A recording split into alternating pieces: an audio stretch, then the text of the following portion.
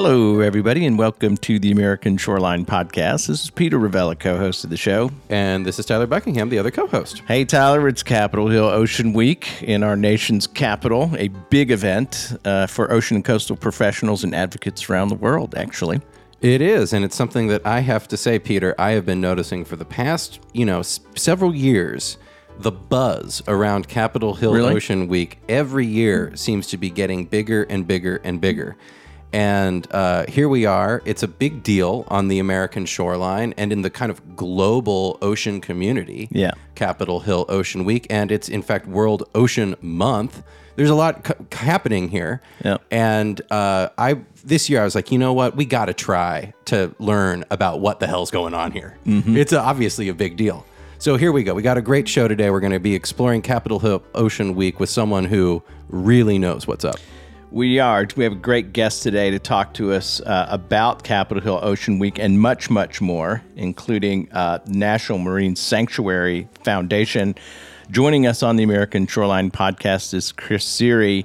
Chris is the president and the CEO of the National Marine Sanctuary Foundation and a active participant organizer in the Capitol Hill Ocean Week programming coming up this week. So we're really excited to talk to her, Tyler.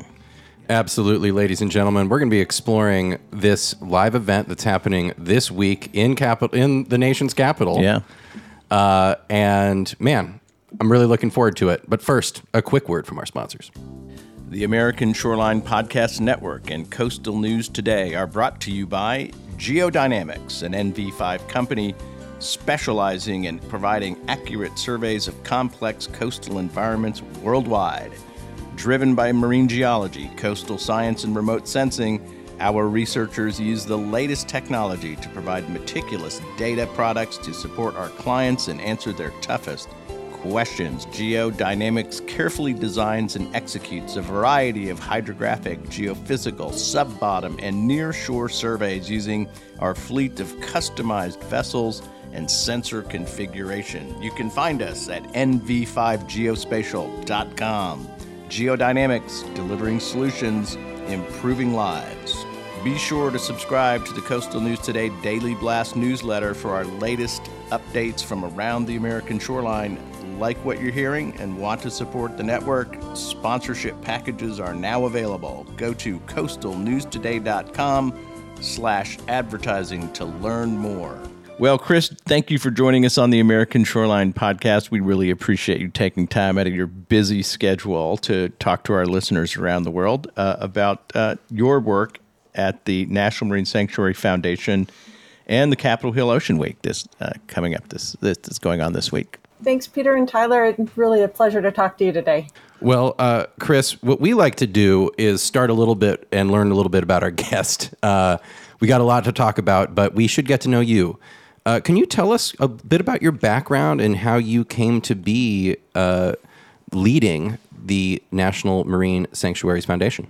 Well, as I think always some people say, a lot of it happens to be luck. But I have a background in environmental protection and community health. And my background is in that because I strongly believe that people will take care of our environment and want to be good stewards of the environment.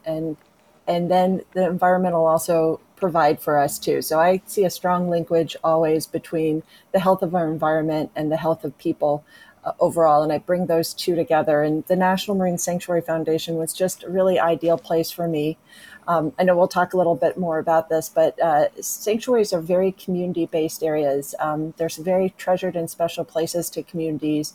And communities are very much engaged in terms of their conservation and protection. And so it was just a perfect fit for me getting to work on ocean and Great Lakes conservation and also tie it to community development.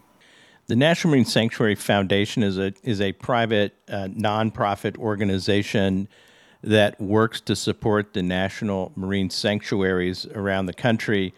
Introduce our audience, if you would, a little bit to what the National Marine Sanctuaries are and why it's important that these sanctuaries are supported.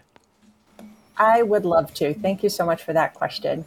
So a lot of Americans don't know that we have these fantastic places called national marine sanctuaries, and they come all the way from the Central Pacific, American Samoa, and Hawaii, to the North Atlantic, which is Stellwagen Bank, from the Great Lakes, which is Thunder Bay, all the way down to the Gulf of Mexico. And they're places just like our national parks. They protect tremendous species, beautiful seascapes. They help safeguard our maritime history. So they're these amazing places that are held in trust for the American people by the National Oceanic and Atmospheric Administration. And they're incredibly important. I'm going to start by saying another thing. One of the things you mentioned was just how important our oceans are to our coastal communities. I think we're going to know we arrived when our inland communities recognize the great importance of the oceans, even if they're not seeing them every single day. Our oceans are responsible for 50% of the air we breathe. They contain tremendous biodiversity that provides food, helps with climate regulation, it helps with climate mitigation, it helps provide medicines. And so the health of us as humanity relies on the health of our planet. And national marine sanctuaries are these great places that are both protecting biodiversity, but they're living laboratories for scientists to go out and understand our oceans and what's taking place. They're outdoor classrooms for students to learn about stewardship and caregiving and the importance of our oceans. So they're places where we can really go to and connect with nature and understand its importance to our communities and to people. And be able to be stewards and safeguards of these very important areas. Peter, I just have to say, Chris compared the National Marine Sanctuary, these spaces, to national parks. Yeah. And we actually shared, as she said that, what immediately flashed in my mind is as we were transiting the Santa Barbara Channel between Ventura Harbor to the Channel Islands, and actually we were returning back to the mainland, which was actually a very inspirational trip for us. Great trip. But we encountered a megapod. We were in the Channel Islands National Marine Sanctuary, and we encountered a megapod of dolphins. I think thousands of individuals. Incredible to see. You could. It's like a national park experience, ladies and gentlemen. What I'm saying is, it's like the bison or watching Old Faithful go. It's burned into your sense of our country, the people you're with, Peter. It was extremely resonant and inspirational for us doing this podcast right now. So truly, these places are fantastic. And my understanding, Chris, is that there's a big future for national marine sanctuaries. One of the things that immediately came to mind is this 30 by 30 project, which is to create marine protected areas. I imagine some of those might be national marine sanctuaries. Do you want to talk a little bit about kind of the state of play in the sanctuary situation? Are we creating more of these things? I would love to talk about that. So I'm going to go back to my national park comparison. If you think about our national parks, we have this incredibly well-connected systems of land to help species be able to migrate, that people go to and just love and enjoy. It's a huge sense of pride, I think, for our country. And I think it's also a huge, economic generator by the number of people that want to come and see our national parks. We unfortunately don't have that same connected national system in our oceans and Great Lakes. And this is some of the areas where biodiversity really does need to be conserved. And so one of the things we're really pushing for as part of the National Marine Sanctuary Foundation is a long-term vision of creating that integrated, connected system of protected areas for our oceans as well. And 30 by 30 or America the Beautiful, which is the U.S. version of creating 30% of protected areas in our oceans and Great Lakes by 2030, is an extraordinarily opportunity to really expand our national marine sanctuaries, our marine national monuments, our national parks, our refuges, all of these great tools that we have in the U.S. for conservation, to really expand, to do a few different things, to protect biodiversity, to make sure we have equitable access to nature. A number of communities cannot get to national marine sanctuaries or parks or refuges, and so making sure that they are accessible to a variety of communities is really key. And then these protected areas offer a great amount of ways to both address climate resiliency and also climate mitigation as well. Mm-hmm. And if it's okay, I'm going to toss out a few statistics to let you know just about how important it is for us to really expand our kind of footprint of protection. So right now, we have about 26% of U.S. waters protected in some form of marine protected area. But once you move outside of the the Central Pacific, that number around the continental U.S. drops down to about 1.9%. Wow. So when we just talk about these large statistics, you can kind of miss some of the nuances. And that 1.9% is distributed very differently along the coastline.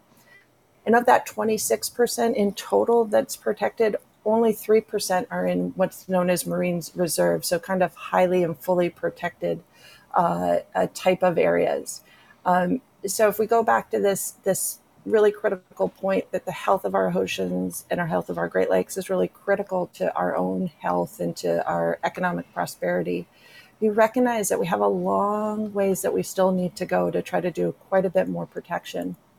And the National Marine Sanctuary Program and the system offers a really great way to both protect these resources and also make sure that people can enjoy them too, because we know that if we can connect people to the ocean and to the beauty that it contains, that they do actually want to become stewards of it. If we can make them understand the importance of that ocean to them, to their communities, to their livelihood, to their quality of life, people will have some motivation to want to protect it. And so that's the other thing that we're really trying to do through the program. It's not necessarily about closing off the ocean. It's about building connections and community to the ocean, so that we're creating champions and lifelong stewards for these really important waters. Yep.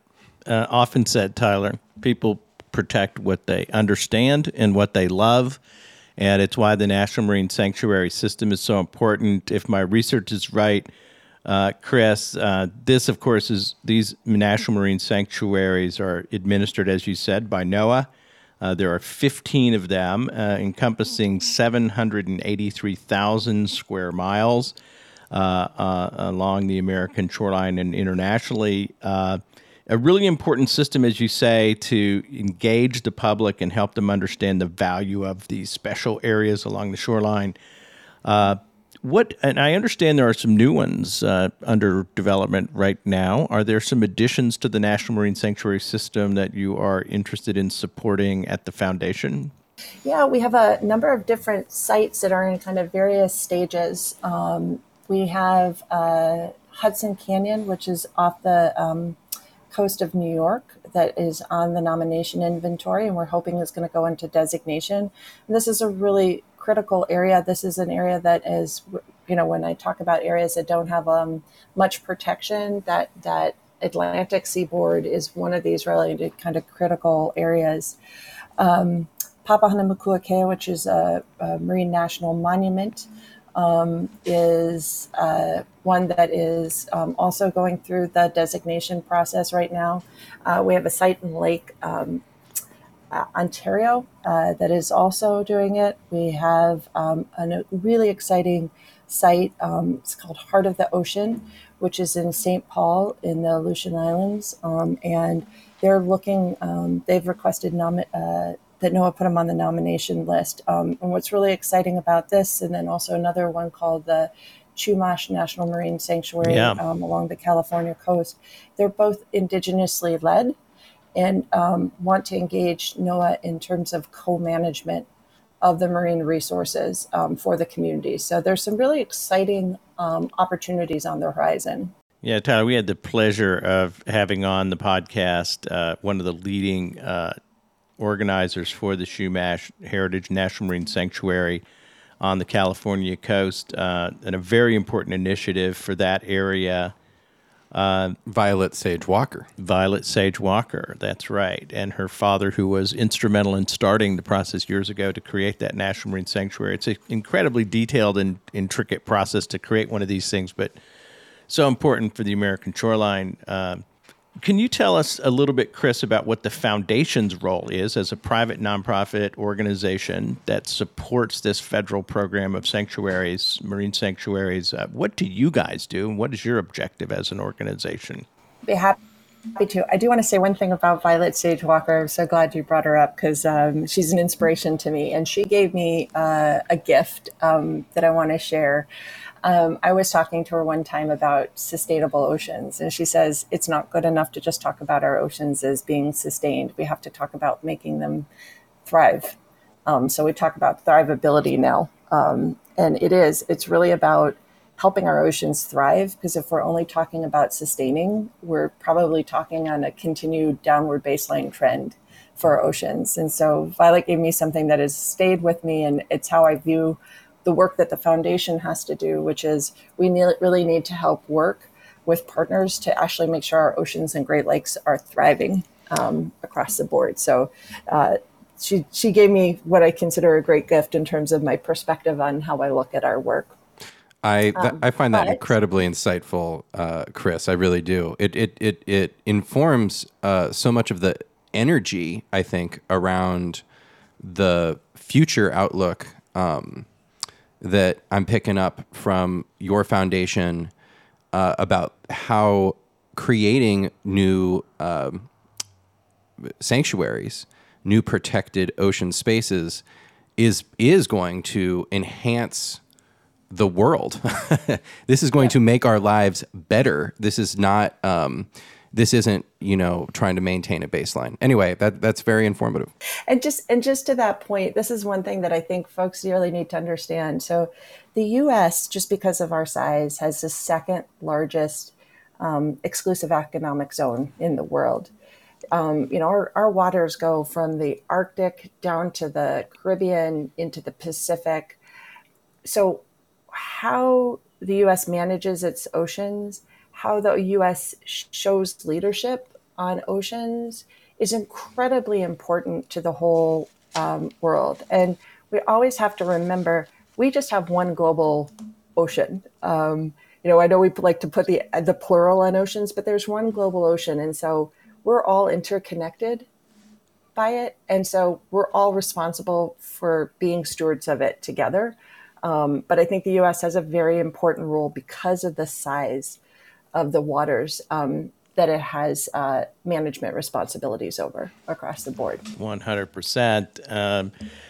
Well, Chris, you're a veteran of Capitol Hill. I think looking at your LinkedIn profile, you've been up on Capitol Hill working in various roles in the federal government and in the U.S. Senate and through agency work. You're a professional in federal policy on ocean and coastal matters. And coming up this week, Tyler, is the Capitol Hill Ocean Week. And that's an important event, Tyler, that you've been paying attention to lately. Yeah, well, I mentioned it in the intro, but my Lord, ladies and gentlemen, if you haven't noticed, it's almost like what it reminds me of, the vision in my mind is that like volcano emerging from the sea. Capitol Hill Ocean Week has emerged and is growing, erupting with really cool ideas. It's an event. I compare it to South by Southwest. I think that's actually the trajectory it's on. And now I don't want to get out of hand here. South by Southwest is an utterly massive thing. But in the ocean and coastal space, what is happening with Capitol Hill Ocean Week, the way all of these different people are convening. And the other thing that catches my eye is the young energy, new professionals, Knaus fellows, people who are starting their careers really are coming and resonating with Capitol Hill Ocean Week.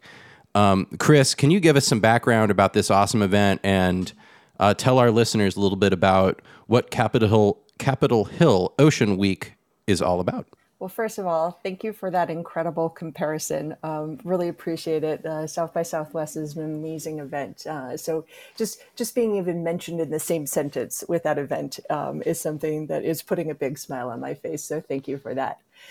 So very interesting start. So the National Marine Sanctuary Foundation itself got started in 2000, and we're a nonprofit organization, but we were set up to work very closely with Office of National Marine Sanctuaries to support marine protected areas through both fundraising to help support projects directly, and then also through advocacy work.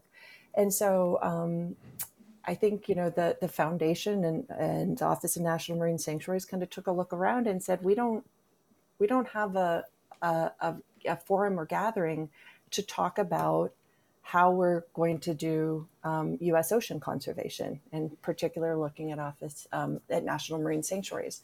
So literally, Capitol Hill Ocean Week got started up on Capitol Hill, just a small kind of one-day gathering of people to talk about ocean and Great Lakes policy in the U.S. And it has grown. It then kind of moved across the street from the Hart Office building, if people know, to the Reserve Officers building, and it got bigger. And then it moved from the Reserve Officer building to the museum when it existed in downtown, and it got bigger. And then about 6 years ago, we moved to the Ronald Reagan International Center because of the growth of this conference. And there's a few things that I just really love about it. I think first, the conference really tapped into what was this desire to talk about U.S. ocean and coastal policy and the direction we needed to take it. Second thing, and this is something that we hold very dear at CHOW, and we are so incredibly grateful to all of the sponsors of Capitol Hill Ocean Week. And I'm sorry, I've called it CHOW a couple of times. Yeah, that's we affectionately refer to it as CHOW. Yeah. And this conference is completely free to the public. And it is open to the public. If you just have a love for our oceans and Great Lakes, you're welcomed.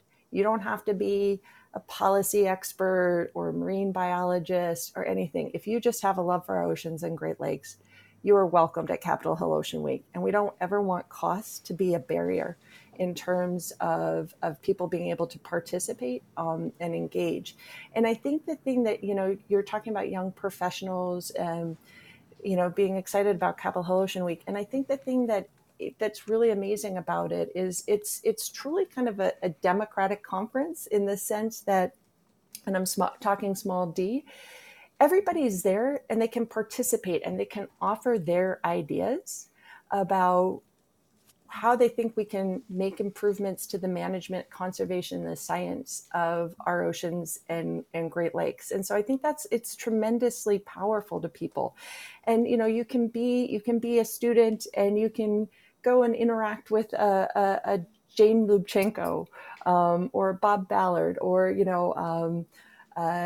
CQ, Brenda Mallory is going to be there. It allows you to interact with people that are often very hard for you to otherwise get to meet and talk to and share your ideas. And I think they come to this conference too and feeling it makes them feel engaged as well, because they get to hear new ideas, they get to share their ideas. And so I think that's been one of the really great strengths of Capitol Hill Ocean Week. One of the things I think I'm also really proud of about what's been taking place with this conference is often people hold conferences in Washington, D.C., and the community of Washington, D.C. is often not invited to the meeting. And I mean, there's extraordinary resources in Washington, D.C., so it's a real, I think, disservice when we don't invite the community into the work we're doing. And so about 4 years ago, we started working with the mayor's office every year. So every year they also declare the week of Capitol Hill Ocean Week as DC Ocean Week, with the acknowledgement about the important connections DC has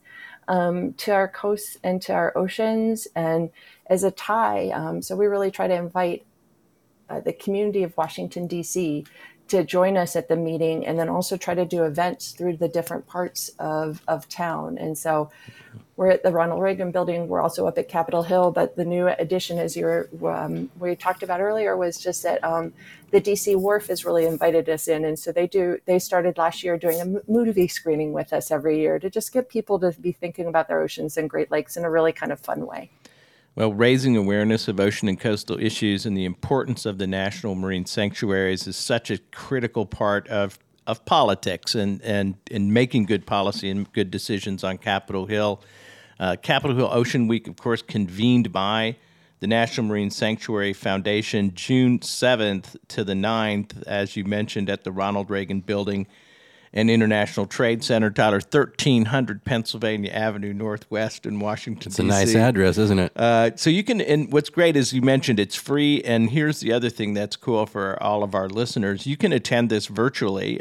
Talk to us a little bit about how folks can participate with you in Capitol Hill Ocean Week, June 7th to the 9th. I would love to. So everybody is welcome, whether they're here in the DC area or if they are remote. If you go to Capitol Hill Ocean Week, all one word, .org. That's our website. It'll list the entire program for the week, and it'll also link you to a registration site where you can sign up to attend the conference either in person or virtually. It looks like a fabulous event. What are you looking forward to most in Capitol Hill Ocean Week this year? That's a great question. It's like asking what's your favorite child, but I know I'm not, and I refuse to answer that. No, there is an amazing program lined up, and so I'll walk people a little bit through this. So this year, we're celebrating the 50th anniversary of ocean and coastal conservation.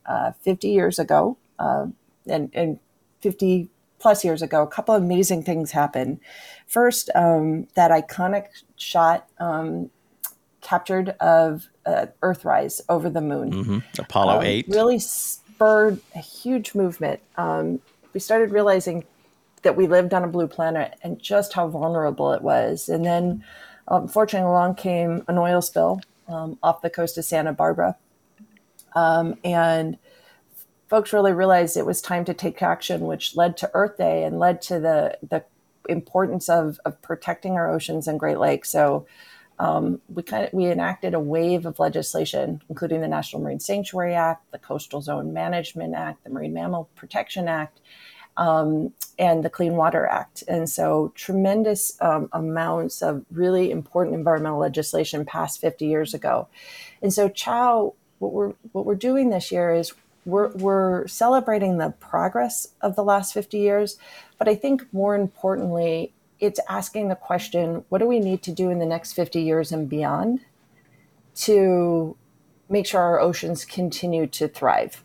There's new challenges, there's more challenges facing our oceans, but the solutions are still the same, and the solutions are all going to come from people. And so it's really asking, what are those actions that we need to take moving forward in order to have thriving oceans and Great Lakes? And so our first plenary is going to be a series of kind of TED-like talks from a variety of individuals. We're not asking them to come up with solutions. We're just asking them to present the issue that they think we need to take action on in the next 50 years in order to have thriving oceans.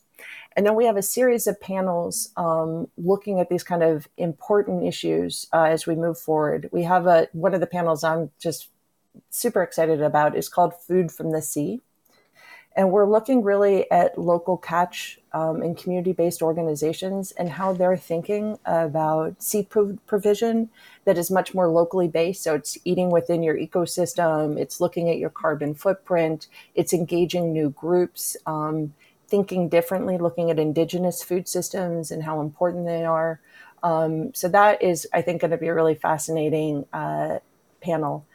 We're going to kind of look at two different things that we really need to understand in the ocean as we move into the next 50 years. So about 80% of our ocean is unexplored, unmapped, and unobserved. And so how are we going to increase understanding of our oceans in order to make sure we can measure how we have an impact and measure if we're making changes that are creating them to be more thrivable going forward in the future.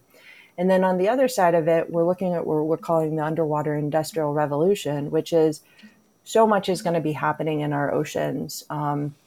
We're looking at, offshore wind development in our oceans.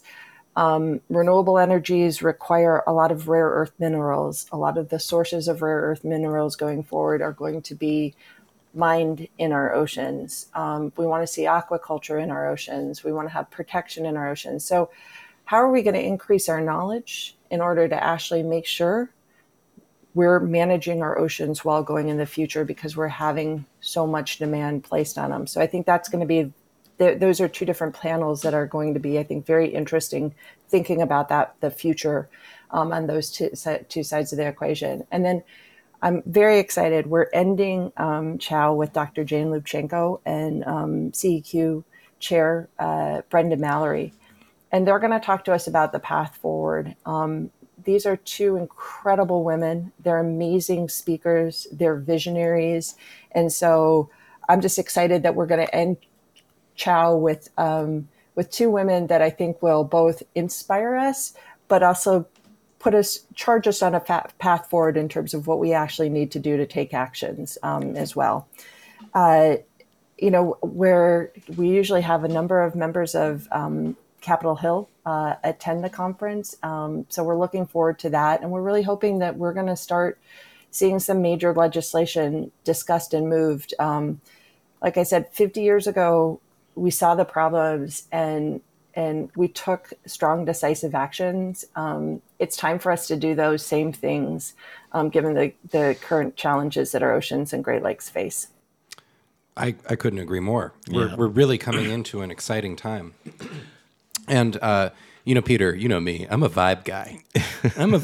Yeah, you are. When I go to a conference, when I go to a gathering, I'm looking for a vibe. Mm-hmm. And one of the things, Chris, that I would love to hear about, or when it comes to conferences, to me, the conference organizers do their best and oftentimes a great job of kind of setting the table. They kind of set the furniture for the vibe. Mm-hmm. But the people who come to the conference, they are really the vibe. I mean, those are the people that you're going to be hanging out with between talks, that you're going to be connecting with, sharing ideas with.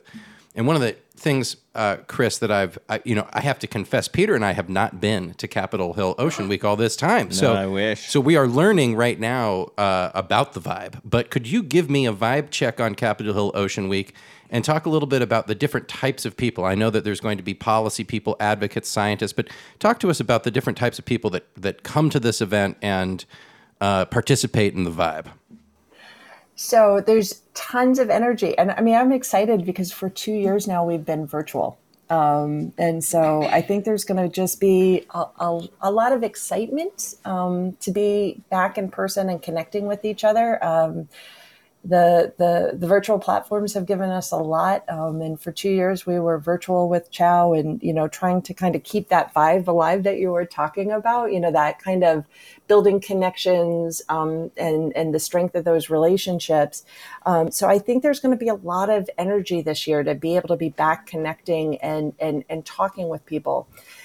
One of the important things with the National Marine Sanctuary Foundation, we like to think of ourselves as kind of the host of this event, but we want it to have everybody to have ownership of the event. So that vibe also has this kind of joint ownership feeling. And one of the things I'll say that came out of the pandemic that we're capturing this year, which I think has been great, which is, we try to help kind of plan these, kind of main plenaries and engage people and involve people. But this year we have a lot of virtual programming that's taking place, and it's taking place by partners that we're working with. So, it's other people taking ownership of the program and really kind of increasing its value, to the audience.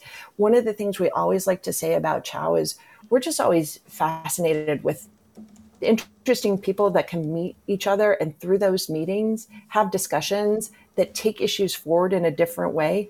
We're not part of that necessarily as the National Marine Sanctuary Foundation, but we've used that convening power of CHOW to just kind of get those energetic, great idea, innovative juices flowing for people to move issues forward. And so I think, going back to the South by Southwest, I think there's some comparisons there, right? Because it's about innovation. It's about bringing people together.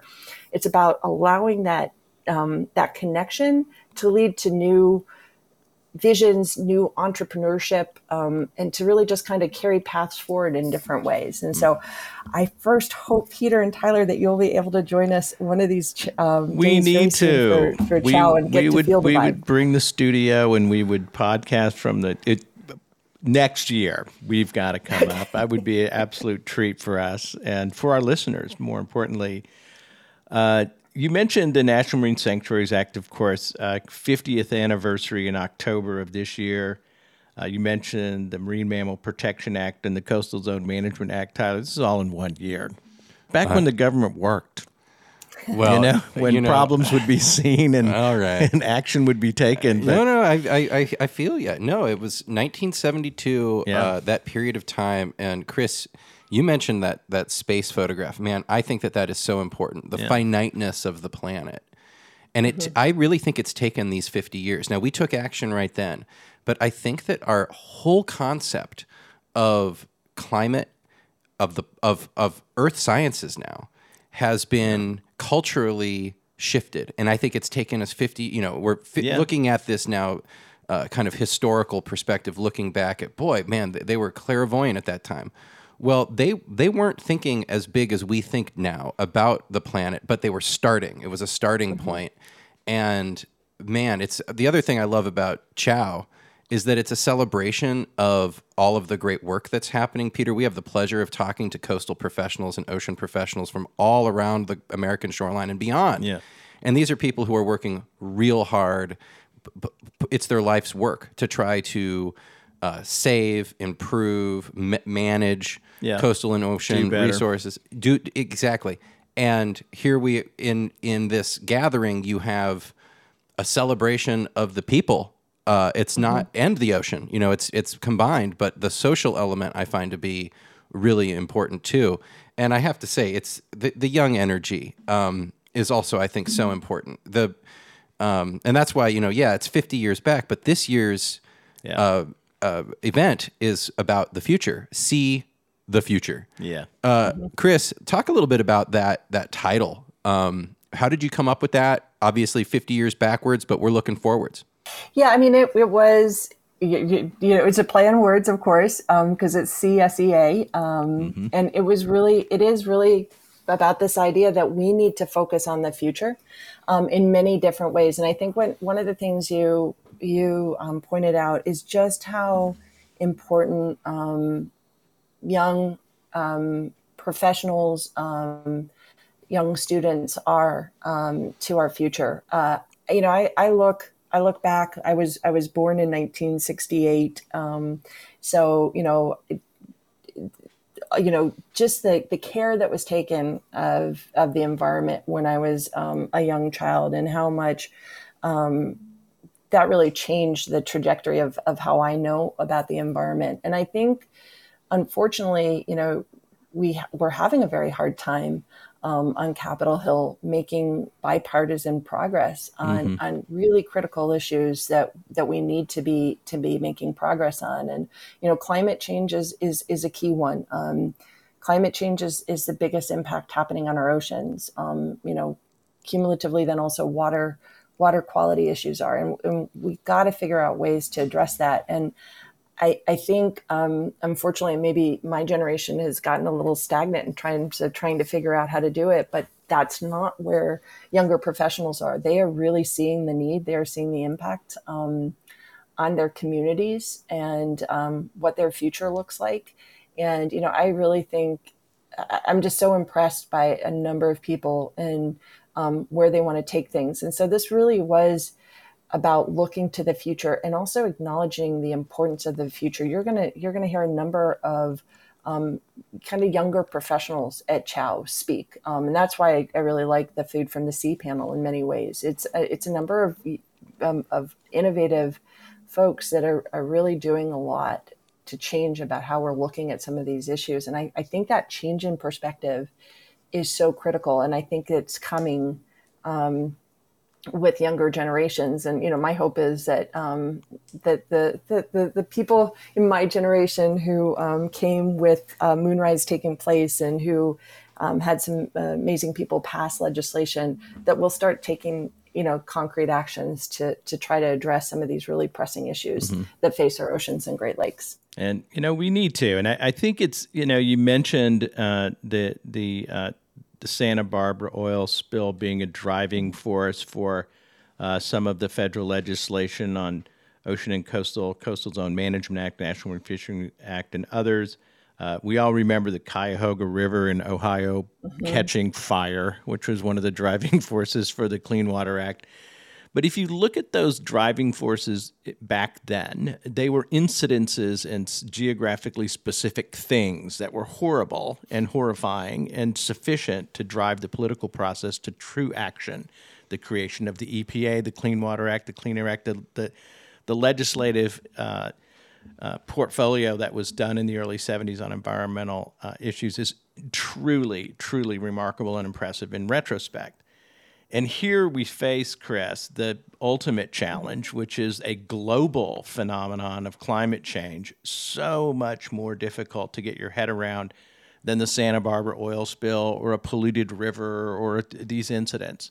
Now we're talking about the health of the planet.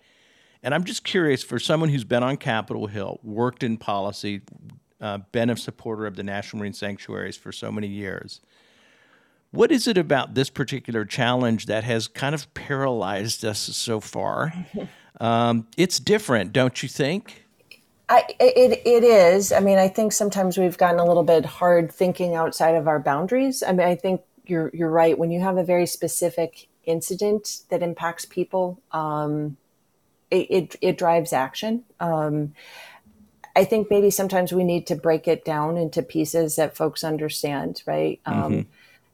Folks understand that they want clean, reliable energy at an affordable price, right? And that's energy efficiency, that's microgrids, that's looking at renewable energy, right?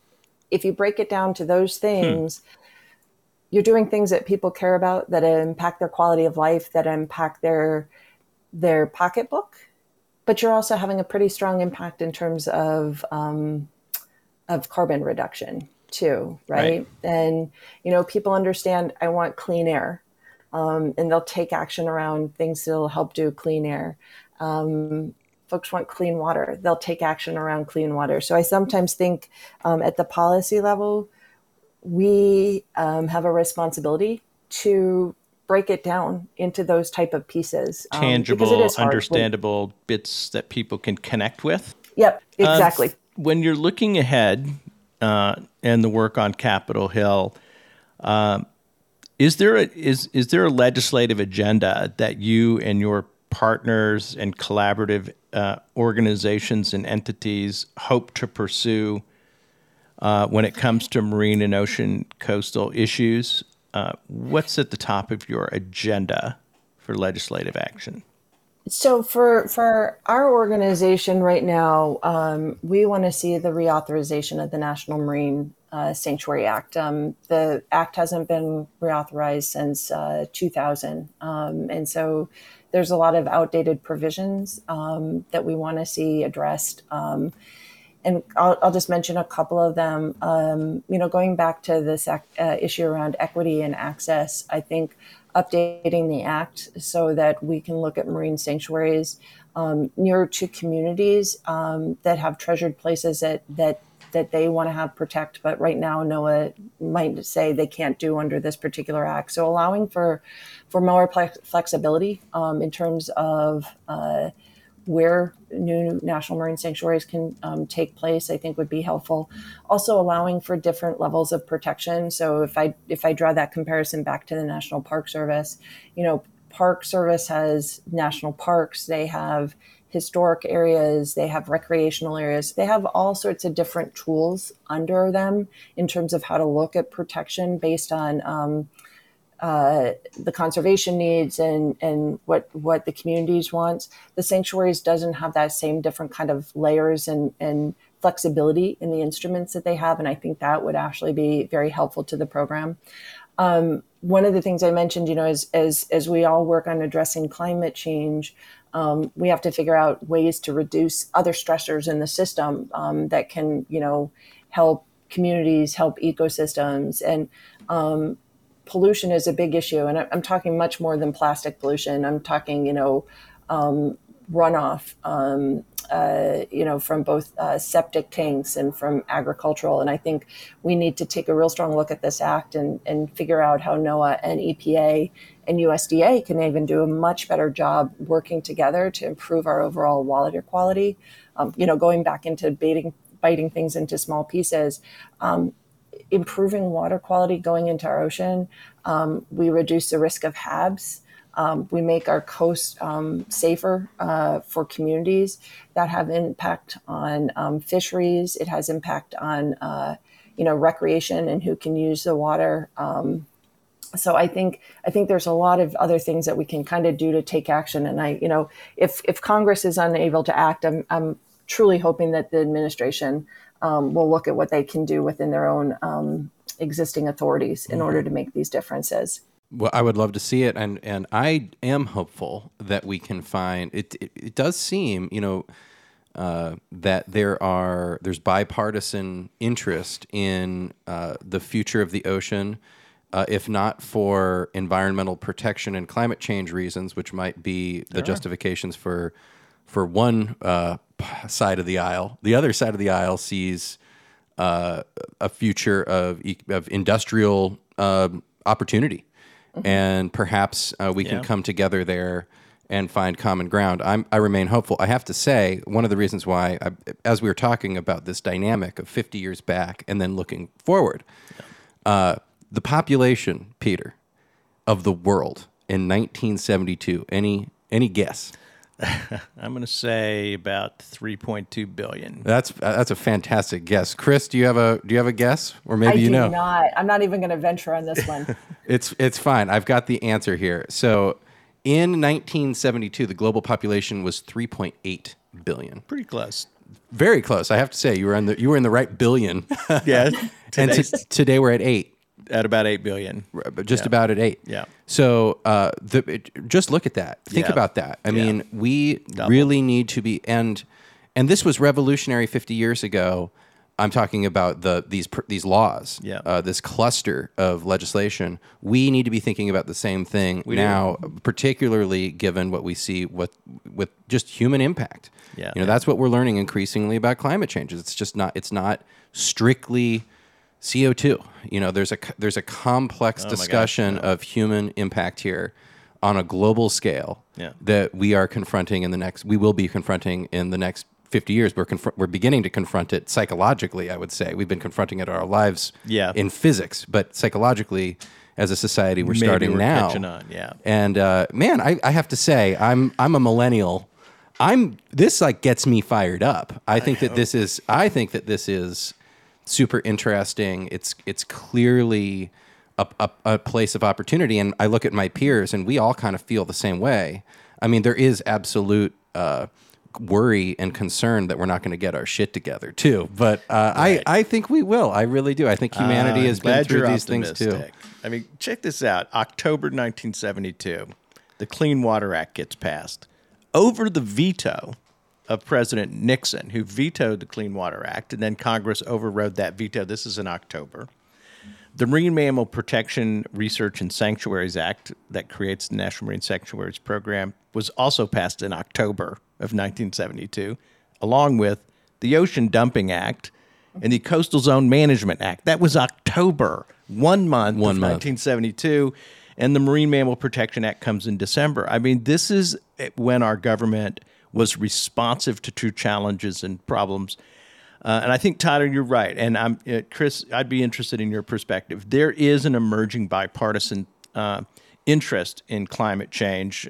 Senator Sheldon Whitehouse from Rhode Island, one of our good friends on this podcast, love this guy, one of the leading voices on climate change, along with Republicans as well. Congressman Graves from Louisiana, and others. And I'm reminded of EarthX, Tyler, and the event there, which is a conservative, basically environmental conference in Dallas with Trammell Crow Jr., which is an incredible conference. That gives me some hope that there is the institutional and political energy emerging that could take on these challenges. Chris, what do you think? Are you optimistic about our capacity to govern on these kinds of complex international issues? I'm hopeful. I am hopeful. I noticed that hesitation. I'm kind of sharing that hesitation. I'm like, I don't know. It's imperative. I mean, it is imperative. First of all, Senator Sheldon Whitehouse is incredible. And we're so fortunate that Congressman Huffman and Congressman Graves are the two co-chairs of the National Marine Sanctuary Caucus in the House. So I think when we have individuals like that taking leadership, and what's key is they are reaching across the aisle to try to find solutions. So I think that's where it all builds from, and so I do remain hopeful. I think we're coming to the point where. When we have forest fires like we've had, I think people are starting to recognize that those incidents that people understand that I think, actions kind of come from as well. So I'm hopeful. I hope. I go back and forth on it. Katharine Hayhoe, wrote a great book about climate change, the climatologist from Texas Tech University, has been kind of all over the news this year talking about her perspective of the necessity of hopefulness and a positive attitude toward our capacity to tackle climate change. I can find myself in that space, and then there are days I'm absolutely discouraged and don't see the institutional fortitude necessary to tackle a problem of this complexity and immensity. But Rome wasn't built in a day. I mean, take it easy. I'm all good for that. That's why I like the up and coming younger generation. They're not afraid of it. Yeah, I think that's where my hope really lies on a lot of this stuff is it's a community. It's at the community level. It's at a local and state level where I feel a lot of optimism and a lot of hope that change is going to happen. And I think you're right. Rome wasn't built in a day. And I think sometimes our communities and our states are those they're the opportunity sites. They're the sites that try to innovate, and often at the national level we kind of follow along after the states have led us. And I think to that extent, that's where my hope really lies is what can take place at that state and local level, and then what can that do to motivate federal action. Right on. Well, I love it. And that's where I'm telling you, events like CHOW really matter. And I'm just going to say something else. And Chris, I know I am jealous. I am so jealous that I'm not going to be there. I'm jealous of the people who can be there. I really feel like this year's event, for all the reasons, Chris, that you explained, having come back to in person, I think the energy is going to be incredible. And it's that interstitial space between actual, programmed events. The programmed events set the table. They inspire. They take your mind to places. But it's the opportunities in between, having dinner with people that you've never met before and sharing stories. And these are everyone comes with their own grassroots touch. And coming together, that's how we connect those dots and ultimately get to the place of maybe being able to pass some legislation. First, we got to talk with each other. That's true. And as we know, in the coastal and ocean community, we are siloed. We tend to be very siloed. So what's so cool about Capitol Hill Ocean Week is it puts a new frame on our silos, and it really is bringing in a bunch of people. And I've got to say, ladies and gentlemen, if you are not familiar with Capitol Hill Ocean Week, CHOW, check it out. Consider being a virtual attendee this year. Yeah, for sure. And consider, I'm looking at like Army, I want to see some more like Army Corps of Engineers people there. Right. Go and check out and learn from these other people, express what you're, but contribute to this group. Yeah. I would also love to see some tourism people there. Yeah. I think there's a lot of sustainable tourism energy that I think could really enrich the space. And that's where the future, I think, is going, is having this kind of common ground where we can gather. In D.C. is the perfect place for it. The federal government has such an important role to play, as we know, at the National Marine Sanctuary. So, man, I just think it's a great event. Chris, remind us one more time how people can find out about Capitol Hill Ocean Week. They can go to www.capitolhilloceanweek.org or just type in Capitol Hill Ocean Week into your browser, and it'll list all of the programs and a registration site. Well, we wish you a great week up on Capitol Hill with Capitol Hill Ocean Week and in your work with the National Marine Sanctuaries Foundation. Such an important job, Chris. We can't thank you enough for coming on the American Shoreline Podcast and sharing your perspective with our listeners. And next year, Tyler, we got to go. We got to get there. We got to go. We got to go to Capitol Ocean Week. Looking forward to welcoming you next year in person. Ladies and gentlemen, it is Chris Seary. She is the president and CEO of the National Marine Sanctuaries Foundation from Silver Spring, Maryland. Thank you very much for joining us today on the American Shoreline Podcast, Chris. Thank you.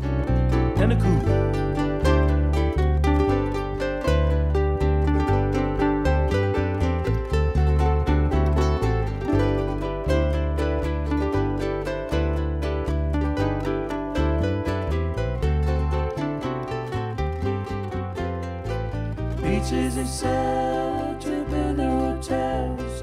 My father